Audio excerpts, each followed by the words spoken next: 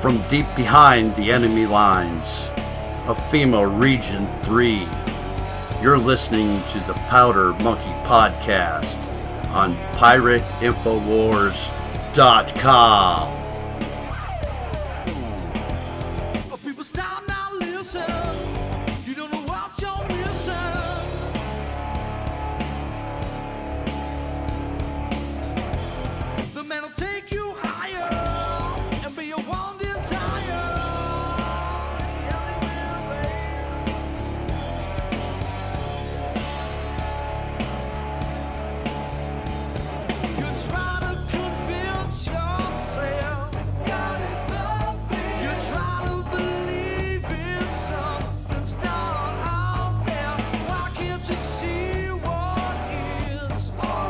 Welcome to the Powder Monkey Podcast.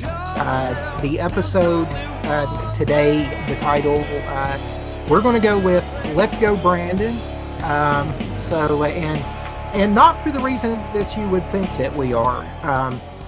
With us today, really appreciate him coming on. We have Brandon Steele. Brandon is a patriot. He is a House of Delegates member for West Virginia in the 29th District.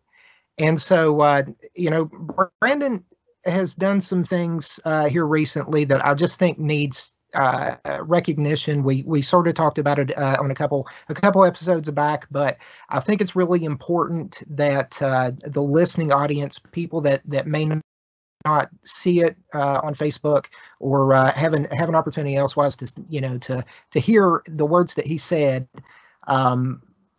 in that, and we're going to link to that in the actual description as well. But just to hear the words that Brandon said, I think it's something that needs to be said, and not enough people are saying.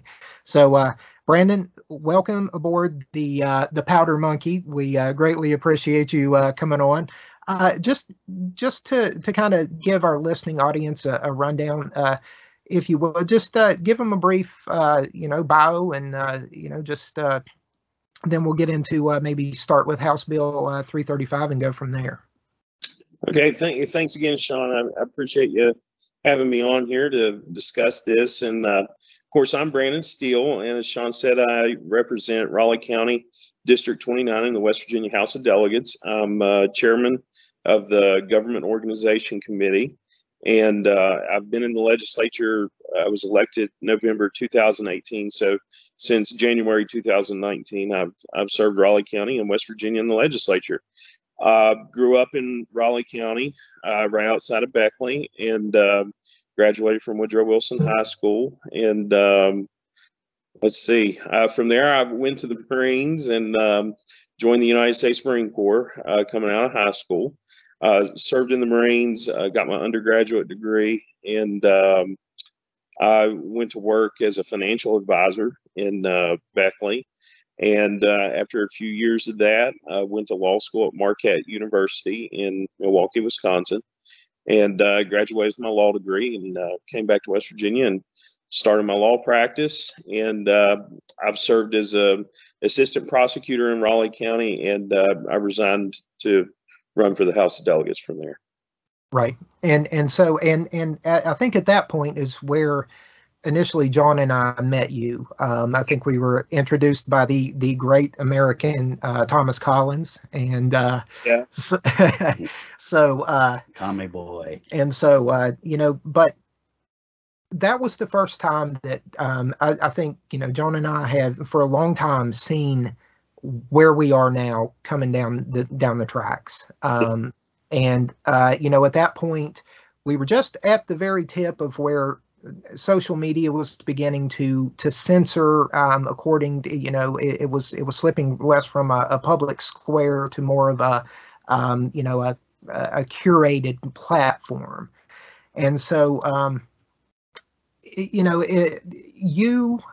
Chanda, the two of you, I think that was sort of a 1-2 punch for people who were looking for people who would speak truth to power. And I'm not blowing sunshine up your butt when I say this, man, but not just then. I mean, you weren't afraid to say it like it is, but what you said on September 17th and September 19th. I really would like, and what you published on Facebook, I really would like my listeners to, wherever they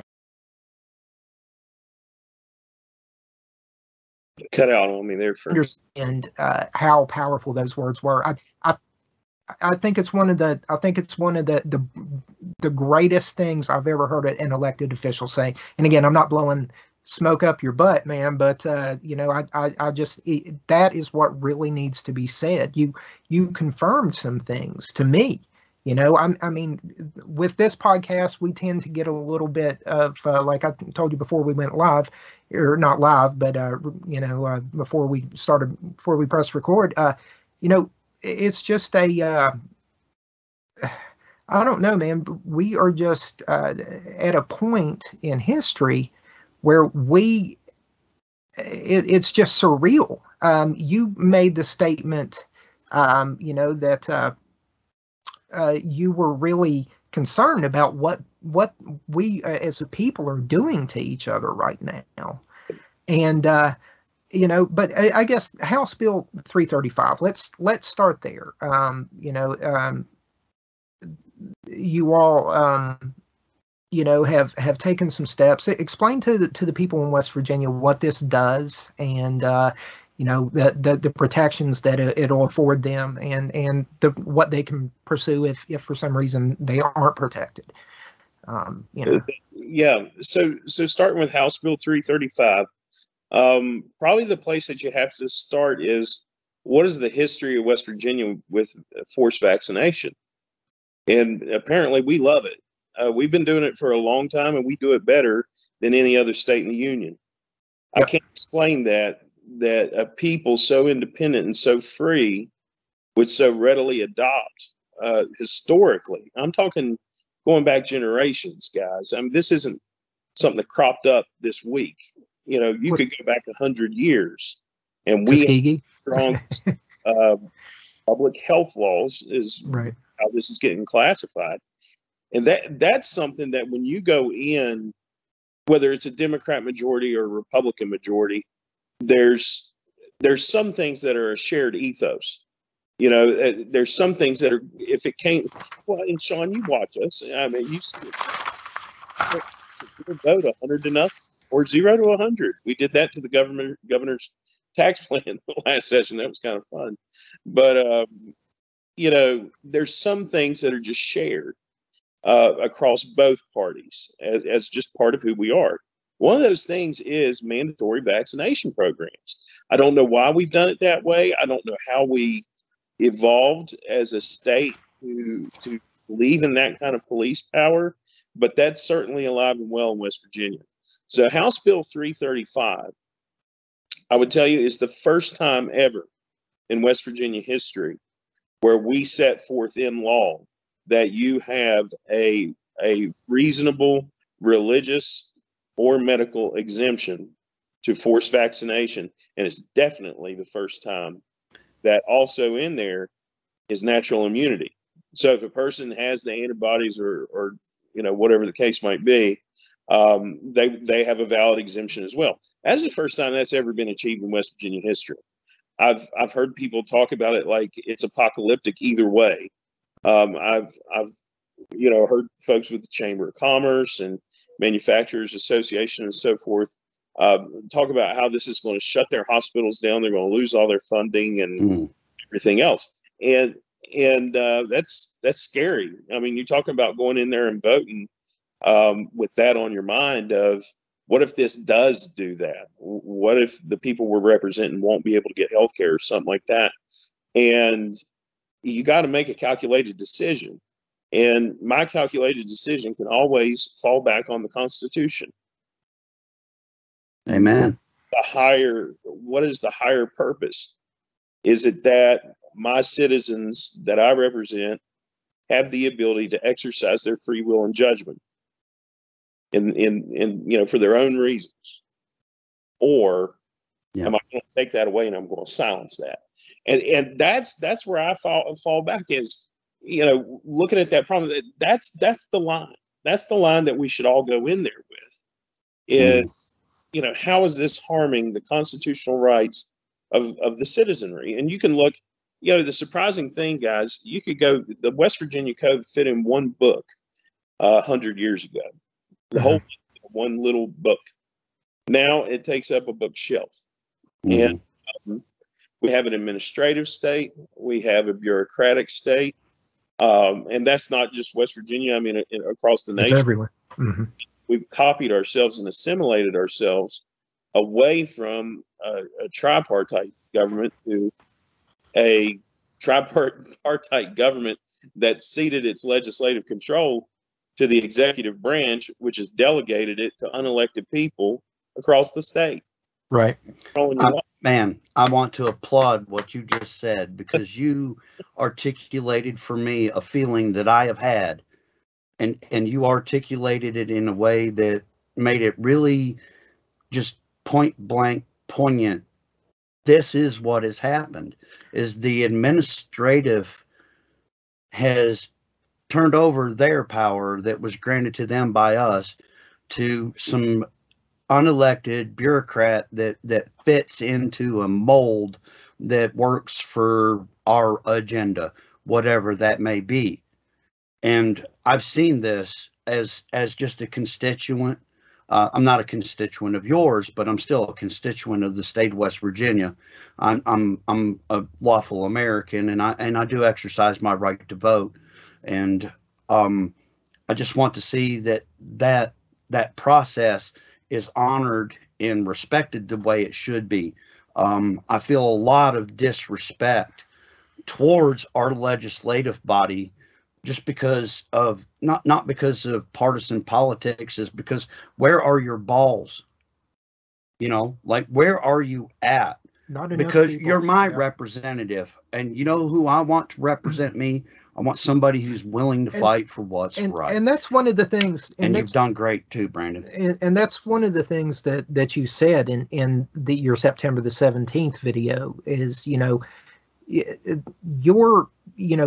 it's not just a poll that we're going off of, where 600 people voted in, you're getting calls. You are the front line. You are the voice of the people in your district, and I'm sure elsewhere as well. I'm sure many people have turned to you and voiced their opinions to you. And and I thought that was one of the more powerful parts of that of that video, is that this, regardless of all the other rabbit holes that people think I go down, years ago when we first met, I was saying, big tech, we have to stop what is happening to, with big tech. And I understand the importance of free speech, and I believe in the free market. And so that is a tricky thing, and it can be a slippery slope. But honestly, big tech itself now is a slippery slope, and we're almost off the edge of it. Presidents are being censored. And we'll get on to that. You just mentioned bureaucracy, and then I went with technocracy. And so, but it's all the same. They're all mechanisms toward one goal. And, with it, you made the statement, you said it's fundamentally offensive to the very fabric of our nation and what it means to be a citizen of the United States, in that. And I mean, it is, I'm to the point. I live in a world now, Brandon, where I have to call and text my son because he's up at WVU and say, "Stay strong, boy. Don't the CDC is now calling him over and over again, about vaccines and being vaccinated, and all the people up there handing out flyers to him constantly. And all I can say is just stay strong. You're going to see the end of this. This will not stand, to quote the dude." So, but yeah, I mean, just to go into that, this gave people, if they are injured, this gave them some recourse, I guess, maybe. And if maybe not just injured, but it sounds to me, like what you mentioned on the 19th, we're also looking at employers and with the insurance premiums, we're creating different classes. And in the video that Chanda Atkins and I did, she clearly talked about, we're segregating, but who can see that because it's not on YouTube anymore. So no, and that issue in particular is so surprising to me, because the very people that were fighting to get Obamacare passed 10 years ago are the very same people that are now telling me to separate the wheat and the chaff in the plan and charge the chaff a little bit more, Right. and violating the law they advocated 10 years ago to come up with. I mean, makes absolutely no sense. That's the whole thing. I mean, the whole thing they wanted was, it didn't matter if you're on death's doorstep. You get health insurance, and you got to give them the same rate that you give everybody else.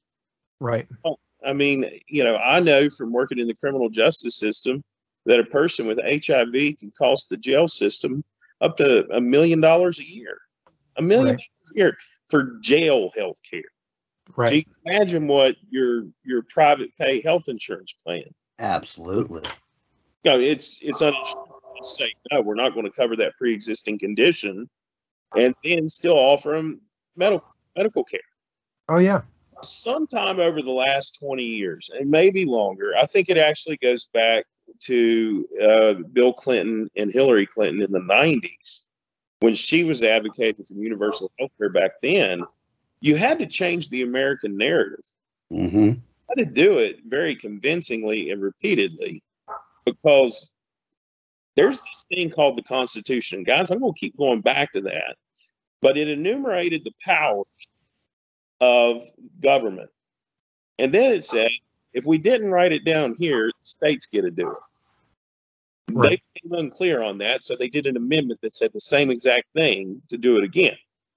But then beyond that, it says, here are the inalienable rights of every citizen. Government can do anything they want between the states and the feds, but you can't do these. Okay?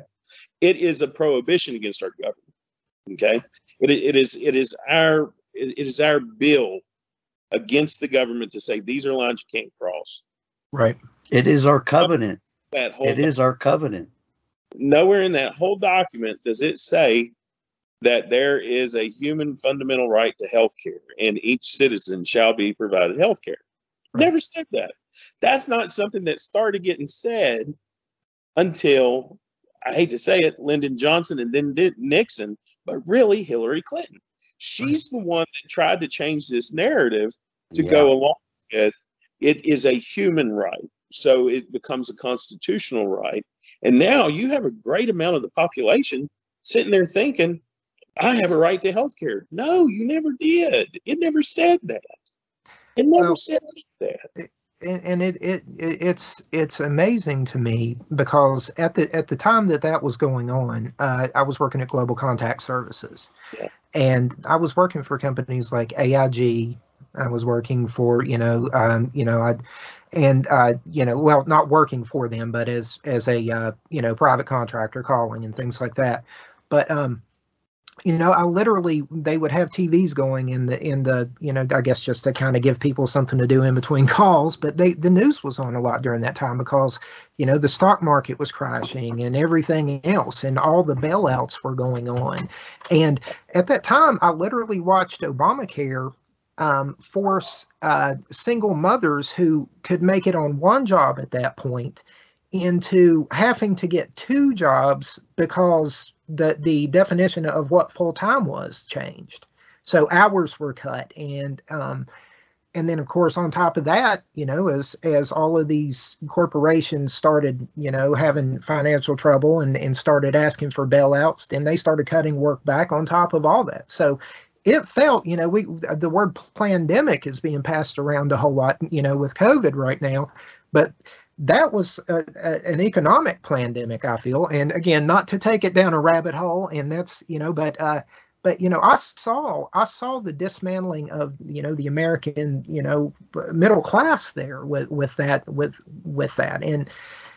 and so here we are now. And as a prosecutor, with that background, some of the things that are being said right now, I'm sure you watch it and you scratch your head to Congress members. When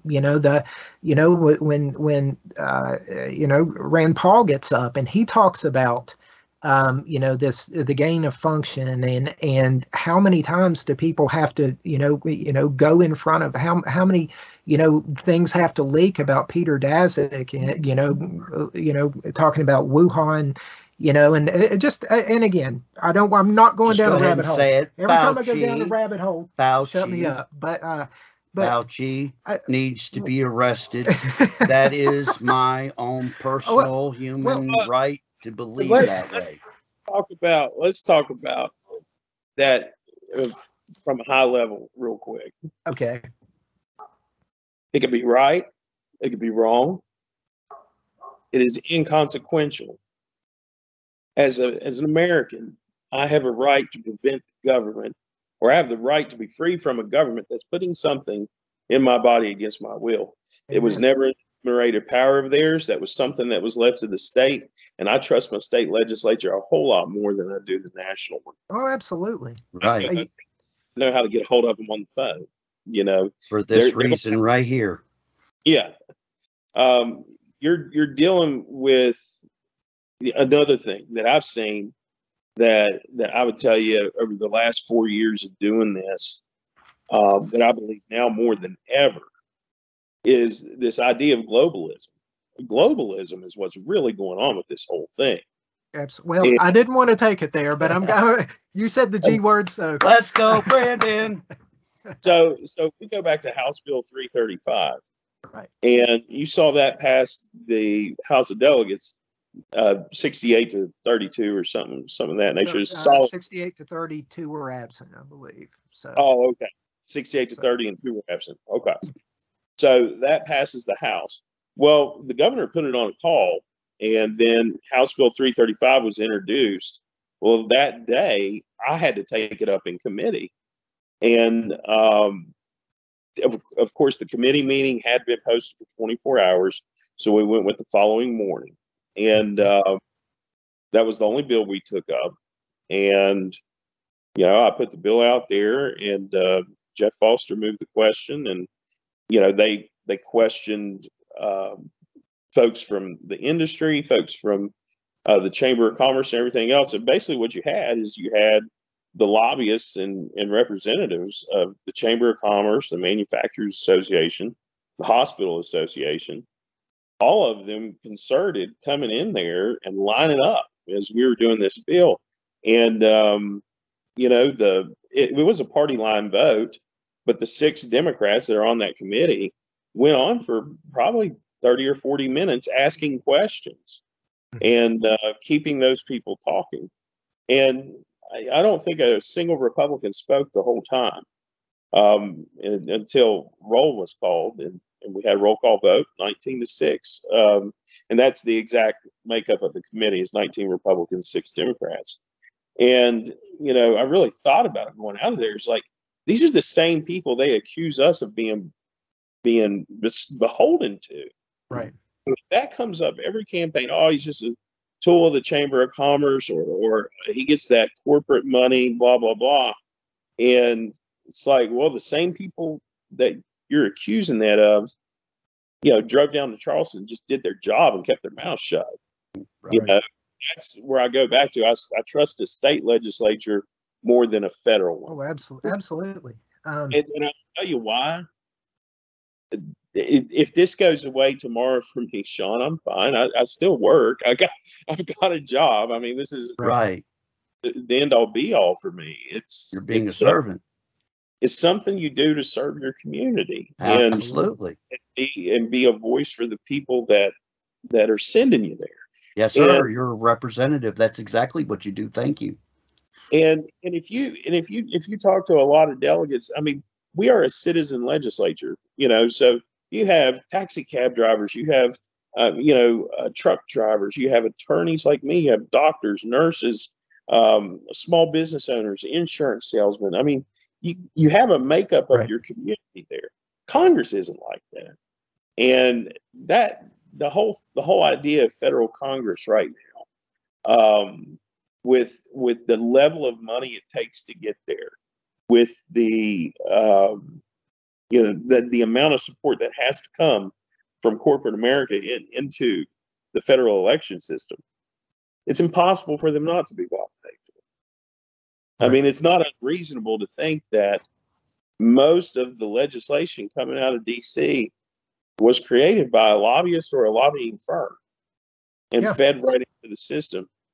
And I can tell you, as an attorney, I tend to write my own bills, but there are groups that do come and have good ideas for legislation that maybe things that we're not thinking of. But I sit down with my lawyer. I have a lawyer on my committee as my counsel, and we vet it and we look at it and we call the opposition and ask them what's going on with it. Because there's a lot of issues out there that can be really esoteric. Maybe it's a water quality or air quality standard issue. And those things you do need to talk to the people in the community about. Sure. A lot of that comes up with PSC, with like Appalachian Electric Power. Yeah, we talk to them all the time because they're dealing with technical stuff that maybe a lot of us don't understand. But one of the Right. things we tend to understand is people's rights. And those are paramount to the I just have to say, the globalists, Right. the Chamber of Commerce, these guys, they want a system that is exactly the same from jurisdiction to jurisdiction, covering the face of the earth. So- And that's something that you got to be wary of and be thinking about is, Well, are we changing for change's sake? Or are we doing this for a legitimate reason? Well, and that's, people can talk about conspiracy theory all they want, but the first time I ever heard of the global elite or the Illuminati or whatever you want to call it was my grandmother, when she would, in church, when they would talk about the one world religion and how you wouldn't be able to buy or sell unless you had this mark. And then, just there's so many things that, and again, I'm not a former prosecutor. I don't have a law degree, but as I understand it, psychopaths like to leave little hints and little clues. And just when I see the patent for the tracking and all the cryptocurrency is 060606, and the House bills are for COVID tracking have 666 attached to them. I mean, again, maybe it's just me. Maybe there's no scientific basis for it, but that chill up my spine still is real. And I just, like you said, when they're all pushing for a global credit score, when they're all pushing for a carbon carbon taxes that's going to be attached, when they're all pushing for universal basic income, it's it just doesn't end well. I've read the book. I know how it ends, and it doesn't bode well for the people that try to instill that. It's Babylon over and over again. It's just a Babylon system. And I know that we have the separation of church and state, but how far until we have the argument being passed around and spread by the media that the idea that, well, since it's written that we're endowed by our Creator with certain inalienable rights, that maybe those aren't valid because we never had a Creator, so how could we have those rights? I mean, just something like that. I mean, I never thought I would see the things happen. I never thought that we would be this close to, them going to schools. I mean, the World Health Organization is, they're talking about, just sending in some of these other countries, just sending your kid to school is implied consent, and they can give them vaccinations. How do we keep that from coming to West Virginia? I had mentioned the CDC shielding, and maybe I'm just reading the law wrong, but that sounds awful sketchy to me, man. And I want to trust, I want to believe, but it just is there a golden line? I mean, some kind of silver lining to that cloud as far as the shielding and everything like that. And is it going to come to West Virginia? I would say it to you in this way. I don't know if things like that are really going on or they're not. Right. We see information and we have to weigh it. We have to judge it. Some people are going to see it one way and some are going to see it another. This actually goes back to what I'm going to say, though, is this actually goes back to another bill. Sorry, my wife's walking in with lumber. Oh, it's all good, man. No problem at all. I lost my co-host, so it's all good. Well, I figured it would be better to have a coughing fit outside rather than inside. My chlorophyle. Right. Okay, so let him get back to it, though. Sorry, I didn't mean to interrupt. I'm back. No, you're okay. Where was I at? Well, you let's see here. You were talking about we were talking about CDC shielding and everything like that. What I want you to think about is this goes back to House Bill 2694. I don't know if you remember that, the Second Amendment Preservation Act. That's a bill that I wrote and sponsored that basically the idea is we took California's sanctuary city law, where they basically said, the federal government can enforce its own immigration law. California law enforcement isn't allowed to participate. And President Trump fought that and took it to court. And ultimately, the Ninth Circuit ruled that no, the federal government cannot commandeer your local law enforcement to carry out its means. So we took that and applied it to firearms laws. So basically, what the law says is no West Virginia law enforcement officer can participate in, undertake, or charge someone with a federal gun crime that's not also illegal under West Virginia law. Sure. So if the ATF gets information that somebody has 10 revolvers with no serial number on them, serial number obliteration, that's not illegal under West Virginia law. It is under federal law. Right. They can't call the local drug and violent crime task force to go in and serve that warrant, charge that person, and get them out. So what the ATF is going to have to do is they're going to have to use their personnel in the state of West Virginia to carry out that warrant. Well, they only have like 8 people in their office, and it's in Pittsburgh.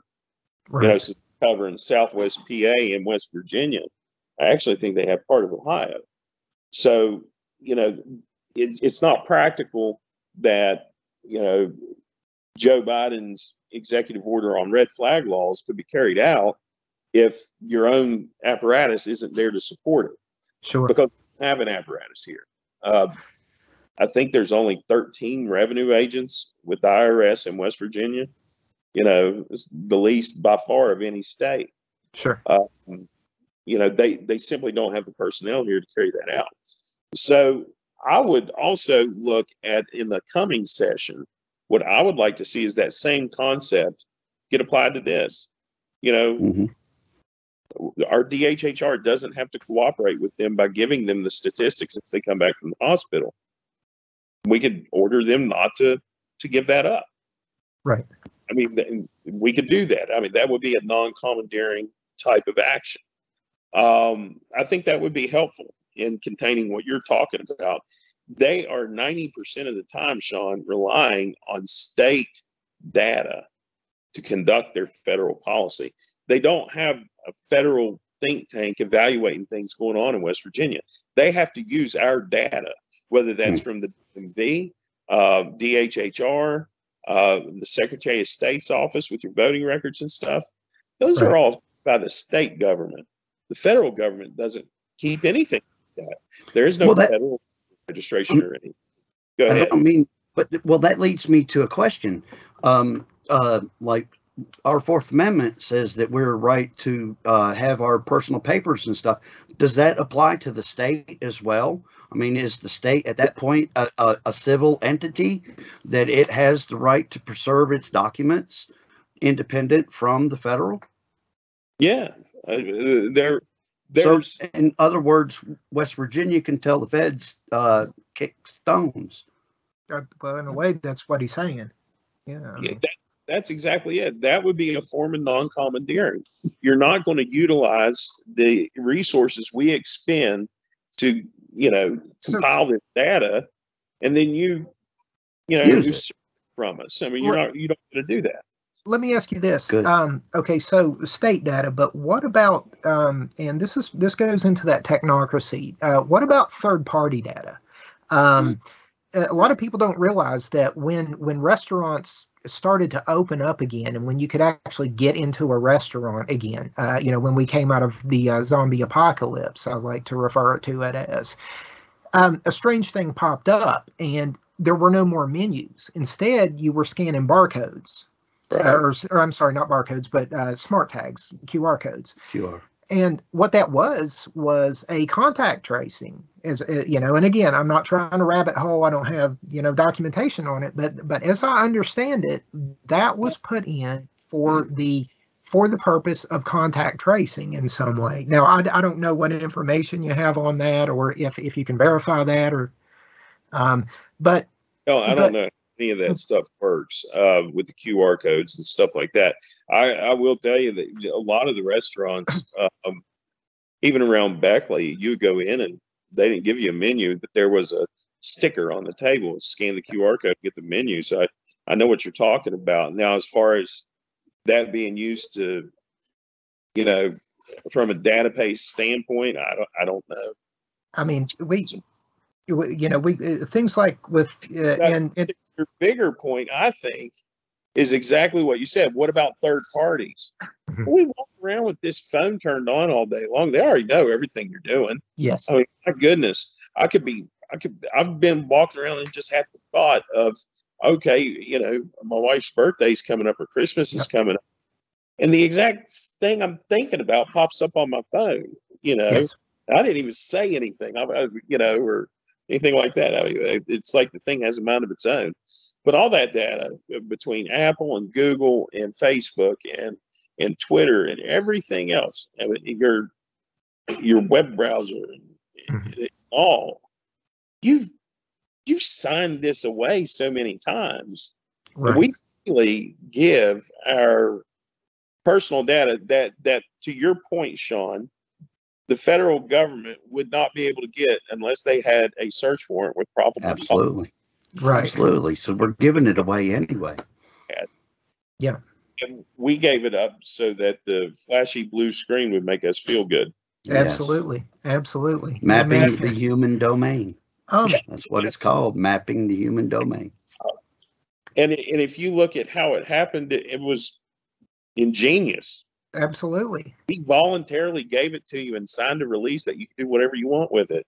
And for people who are listening, I'm just going to say, but look up LifeLog. Just Google LifeLog. Yeah. And when LifeLog ended, and when Facebook began, and now we're evolving to the metaverse. The meta. And it kind of smacks of the Matrix, where people are in their pods, which again, not going down a rabbit hole, but DARPA even talked at some point about putting people in pods. So we're seeing, and again, not just the thing that's in our pocket that would have given Orwell just chills up and down his leg, like what's the dude who got thrills up and down his leg whenever Obama would talk to him? What was the? I don't know. There was a lot of them. Anyway. But it's just, man, it's so far beyond just that pocket, just Big Brother being in our pocket. Now, if somebody wants to see something really creepy, watch Black Mirror and then look at what Boston Dynamics has gotten, and now realize that they're live and they're walking around doing security with 50 calibers on their back. And that's the animal version. Look up, people can Google Atlas if they want to by Boston Dynamics. That's a Terminator. So, the military's being purged. People who are mad at their local school councils are now being investigated. And it all, there's been a chilling effect on the media. I'm not even going into the Project Veritas news that broke. I mean, there's so many things. And how is we the people? I know, and again, I believe in the free market. I had a preacher come on, and I believe it was divinely inspired, that before this whole COVID thing happened, he talked about the best way to beat it is to not participate in it. Don't spend your money at a place that is pushing, policies you don't agree with. Let your dollar do the voting. But when you get to a point where you no longer have a dollar because it's all a universal basic income, and I hope I'm wrong, but I think we're teetering on something here. They're talking about supply line issues, and a country boy can survive. Okay, we can skim bucks, we can run trout lines, but I mean, it's just. You made the statement, we are, you used the word authoritarian in that September 17th video. And that tells me that somewhere down the line, something has failed horribly. And if we don't right the ship, if we don't get those constitutional safeguards back in check, and if we don't have trust in our election process and our medical, the medical system and all the things that are failing us, it's only a short step between right on time delivery breaking down and, starvation. Yeah. And maybe I'm just listening to too many things, too many different talk shows, but I can see it. It's real. It's palatable. I mean, I wake up and, like I said, in a reality where I am texting my kids every day saying, "Do not take the shot if they come to your school. Don't if they kick you out of WVU, so what? Don't take it. If you don't want to take it, don't take it." And so I just. How do if our forefathers were alive today, Brandon, and I know you've studied the Constitution, I know that you have some background in the people that framed them, but in your opinion, if they just all magically appeared and had a few days to mull over what has happened and what has transpired, what do you think they would say? And I mean, what do you think the framers of the Constitution would think about where we are today? Well, I think that, myself, that I think the first thing would be the contempt that you have for some parts of the document, but the love you have for others, in that. It's like, you have to take this system of government as a whole.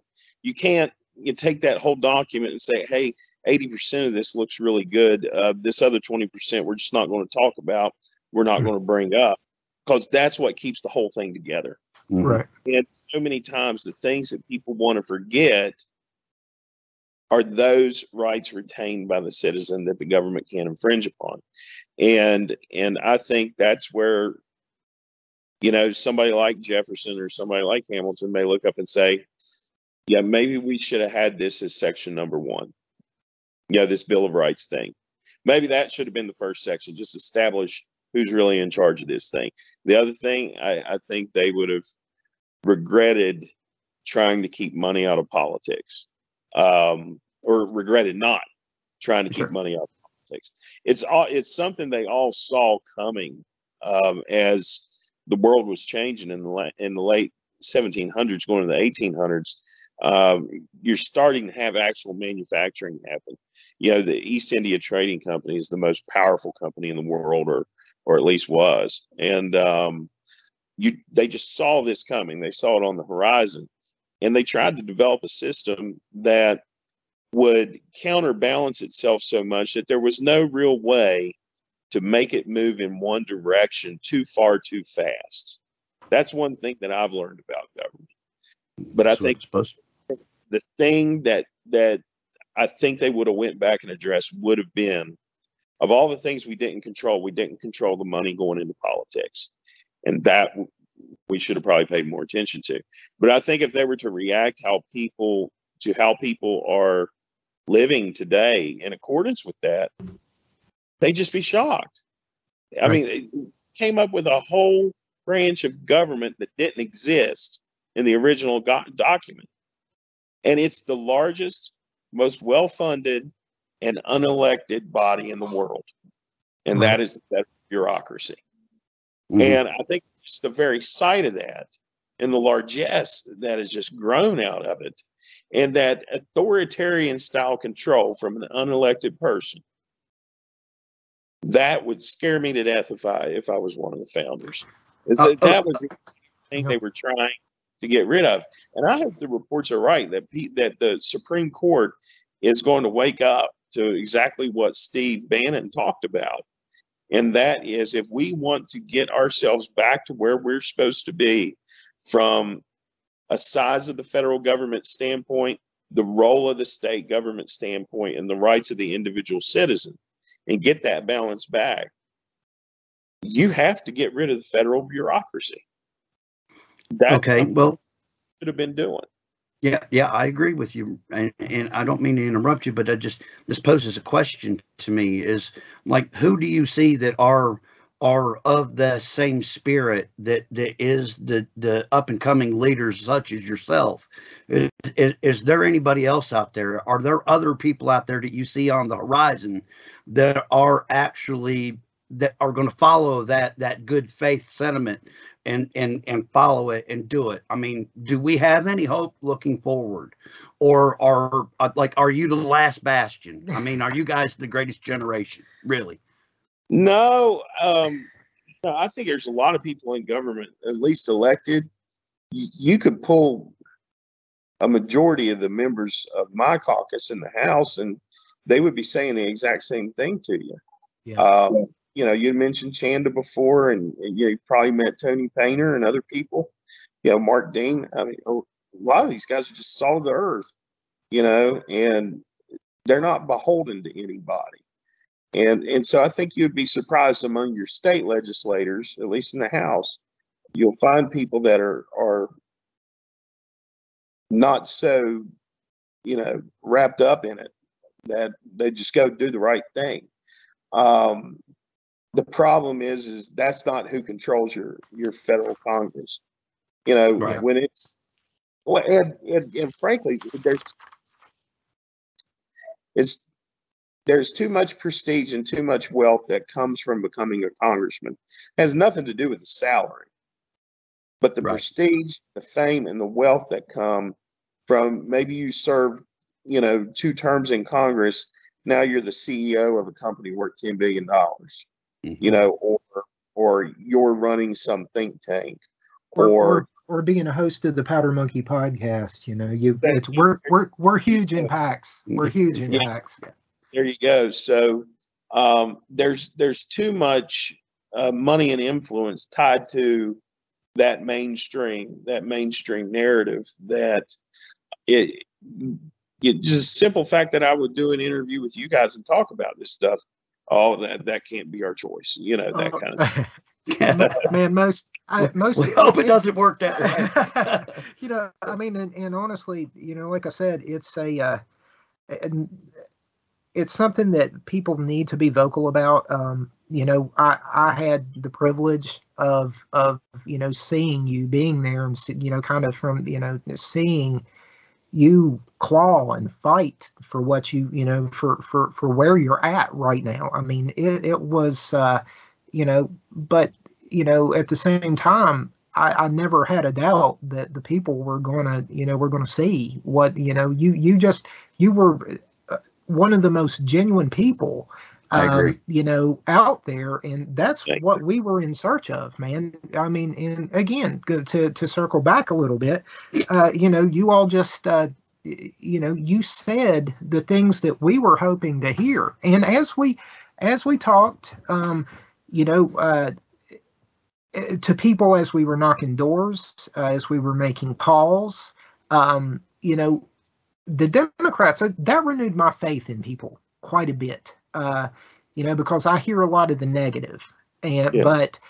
but to see, veterans who, Vietnam veterans, Korean veterans, and everybody, even, hard blue, they'd be listed as hard blue on my sheet, but they would be, they would all say the same thing. I'm a Democrat. I'm a registered Democrat, but my party left me. Yeah. And I think a lot of people said that in Virginia recently. And, it does my heart good to see the Brandon Steeles, the Chanda Atkins, the Tucker Davises, the Samuel Lusks, the Thomas Collins, everybody who does it. And I'm gonna throw this out there. For wherever you live, wherever you're listening to this right now, if you want to be boots on the ground, find somebody who is saying the things that need to be said, and will do the things that need to be done, and put your time into that. That's where it all happens, is door to door, face to face, heart and mind, one heart, one mind at a time. And it's not a hard sell. Hey, do you want to be free? Do you want to live free of mandates? Do you not want them eventually coming for you for your protection and loading you on a train somewhere? Because that's historically where it goes. I've read books, I know, and we are in the midst of that exact same battle plan being played out, And Brandon, just, like I said, you have absolutely just been a faithful, representative to your servant. I mean, to your constituents, and so your service, your everything. I know you don't do it for the money, and you probably don't do it for all that great press that you get sometimes either. That's key to keeping people free. Pay the politicians so poorly, nobody wants to do it. Yeah, it's got to rank up there around podcast host or something. Yeah. But assistant podcast host, by the way. We 8 minutes.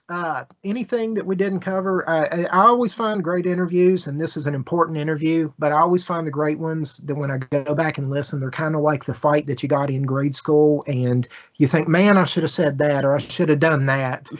So, is there anything that we didn't touch? Is there anything that you want to tell your constituents and any other patriot, any other person listening to this podcast?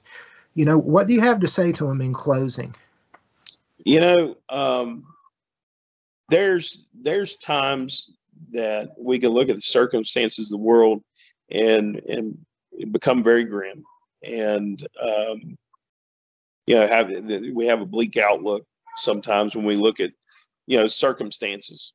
And I think the one thing that we have to remember is America has come through like some really horrendous stuff, and a lot of which is worse than what's going on right now. Oh yeah.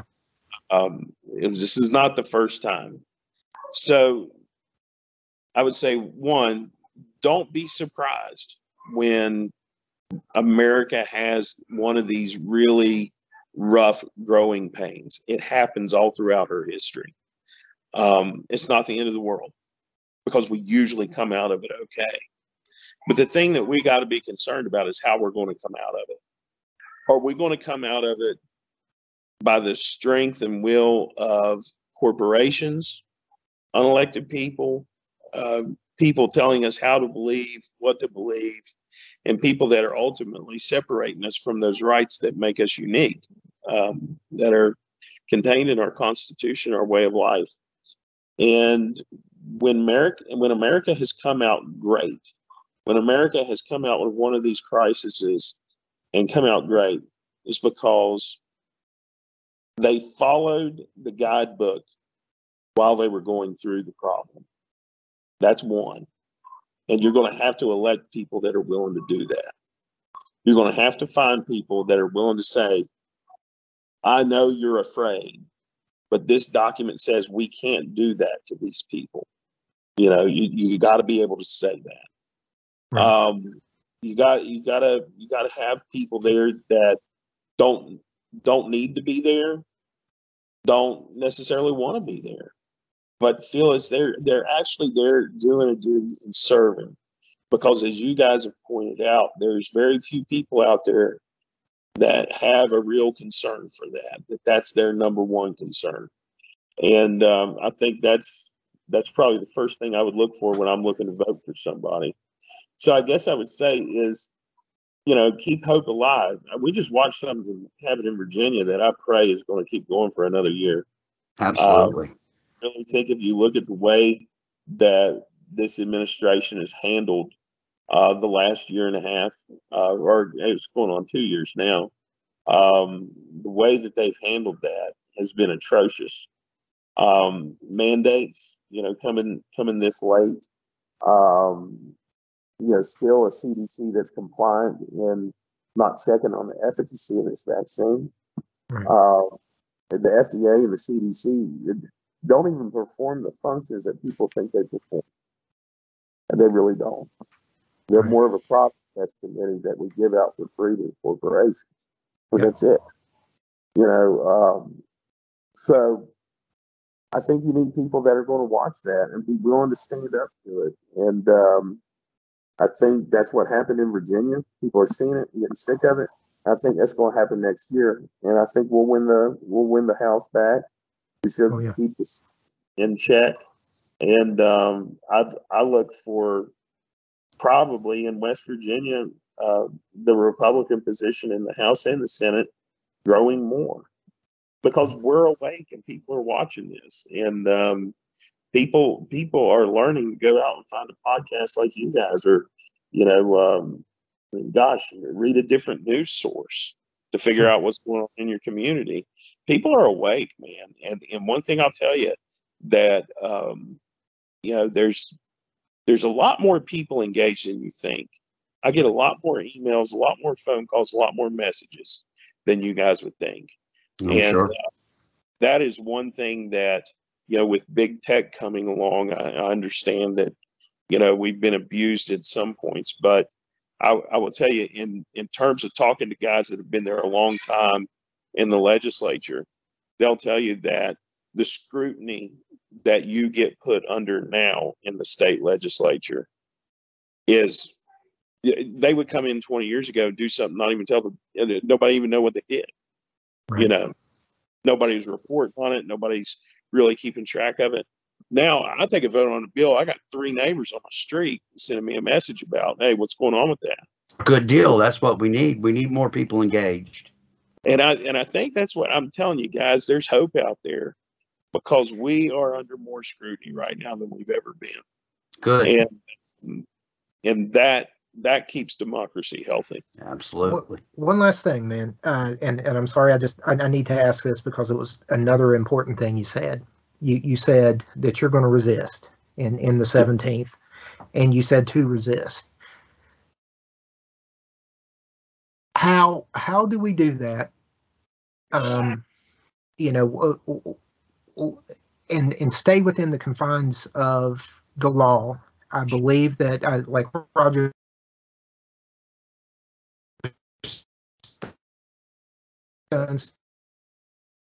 it's very clever, you know, what he said. But you know, how do we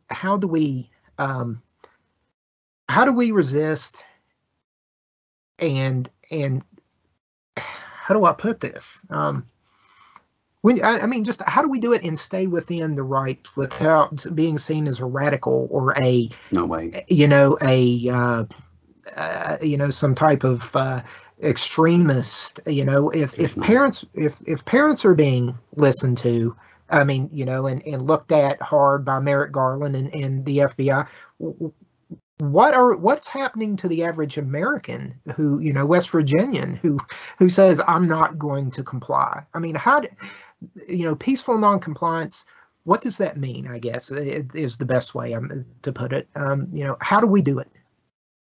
Well, you just exercise your rights within the law. I mean, it's the same guiding principle that we had hoped the government would abide by is, act within yourself. But as soon as you harm somebody else, you're in the wrong, Right. So if your noncompliance is standing there and saying, I'm not going to do it. If your noncompliance is going to the legislature and making yourself heard, driving up there and going to their committee meetings, getting appointments and going in their offices and telling them, hey, we need these protections. Sure. That's peaceful noncompliance, that's peaceful protest. Well, I think it's when we go to harm somebody else or go to harm some property or something like that.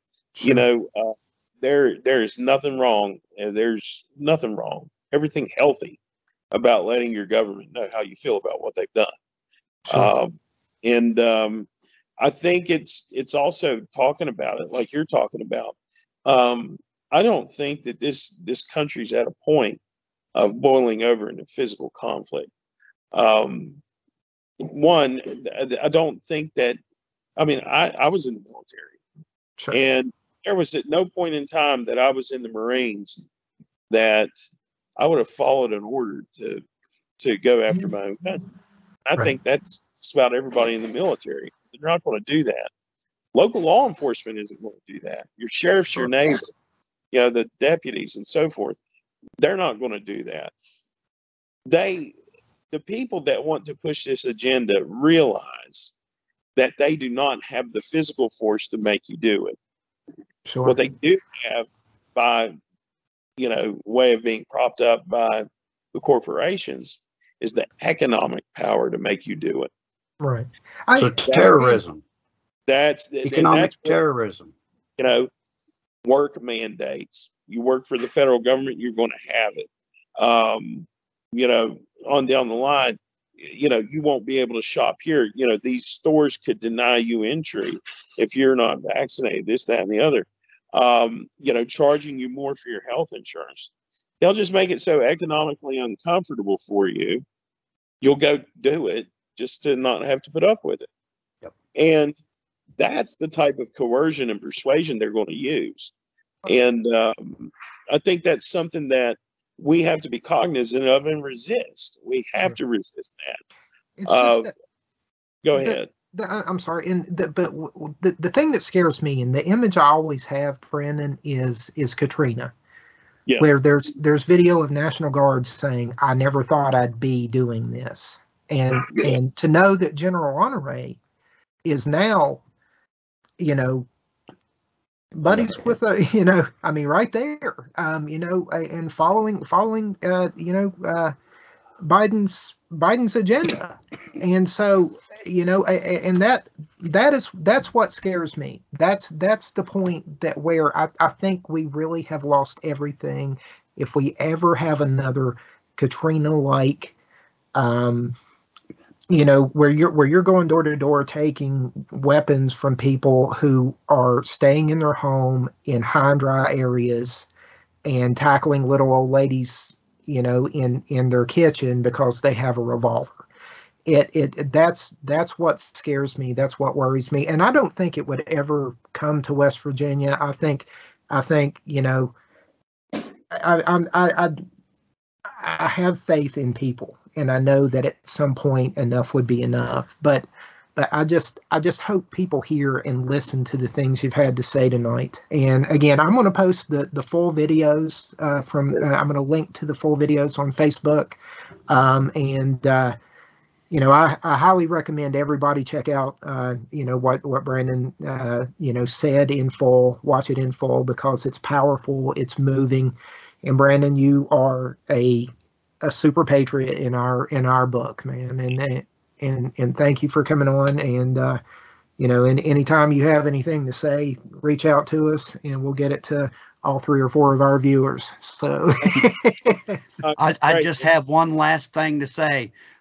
Let's go, Brandon. I'm gonna have to get a billboard and put it on there. Yes, I'll be the first one. I tell you what, when it's time to see signs, let's I'm go. going to be Brandon. holding one. And thank you guys. Thank you for having me on and everything else. Love doing it. Absolutely, Pleasure, man. sir. Thanks, Thank you. And thanks for your I'll keep service. my eye on you. All right. Thank Brandon. you. All right, buddy.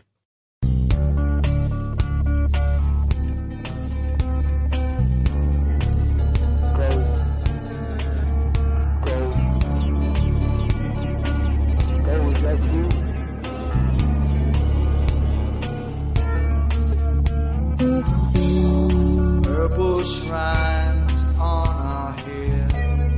Phenobarbital makes us dead. To heaven's gate we will go. To climb aboard For God, for country, for truth, for justice, for the Republic. You're listening to the Powder Monkey Podcast on PirateInfoWars.com. The comet's coming, it's getting near. Our conscience numbing, we have no fear. I called my friends up and they're all here. For pudding and vodka, yeah.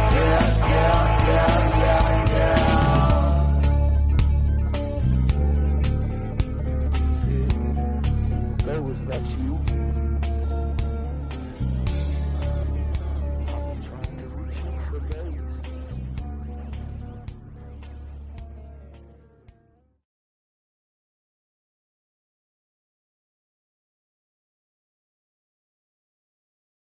They don't care about the truth. They just want to run with this juvenile narrative. Well, yeah, they're authoritarians, and they're making their move, and big tech's allied with dying corporate media and dying political systems and the Chi-Coms and the EU and Hollywood and all this, and they're just going, yeah, we're thugs. We're making our move, and now they're saying we're going to take your banking away. We're going to harass you at your house. I mean, it's happening to me. It's happening to you. They are really, really pushing it, Gavin. Where do you think all this goes? We have to start our own pirate ships and fight back. You know, PirateInfoWars.com. Pirating since before it was hip.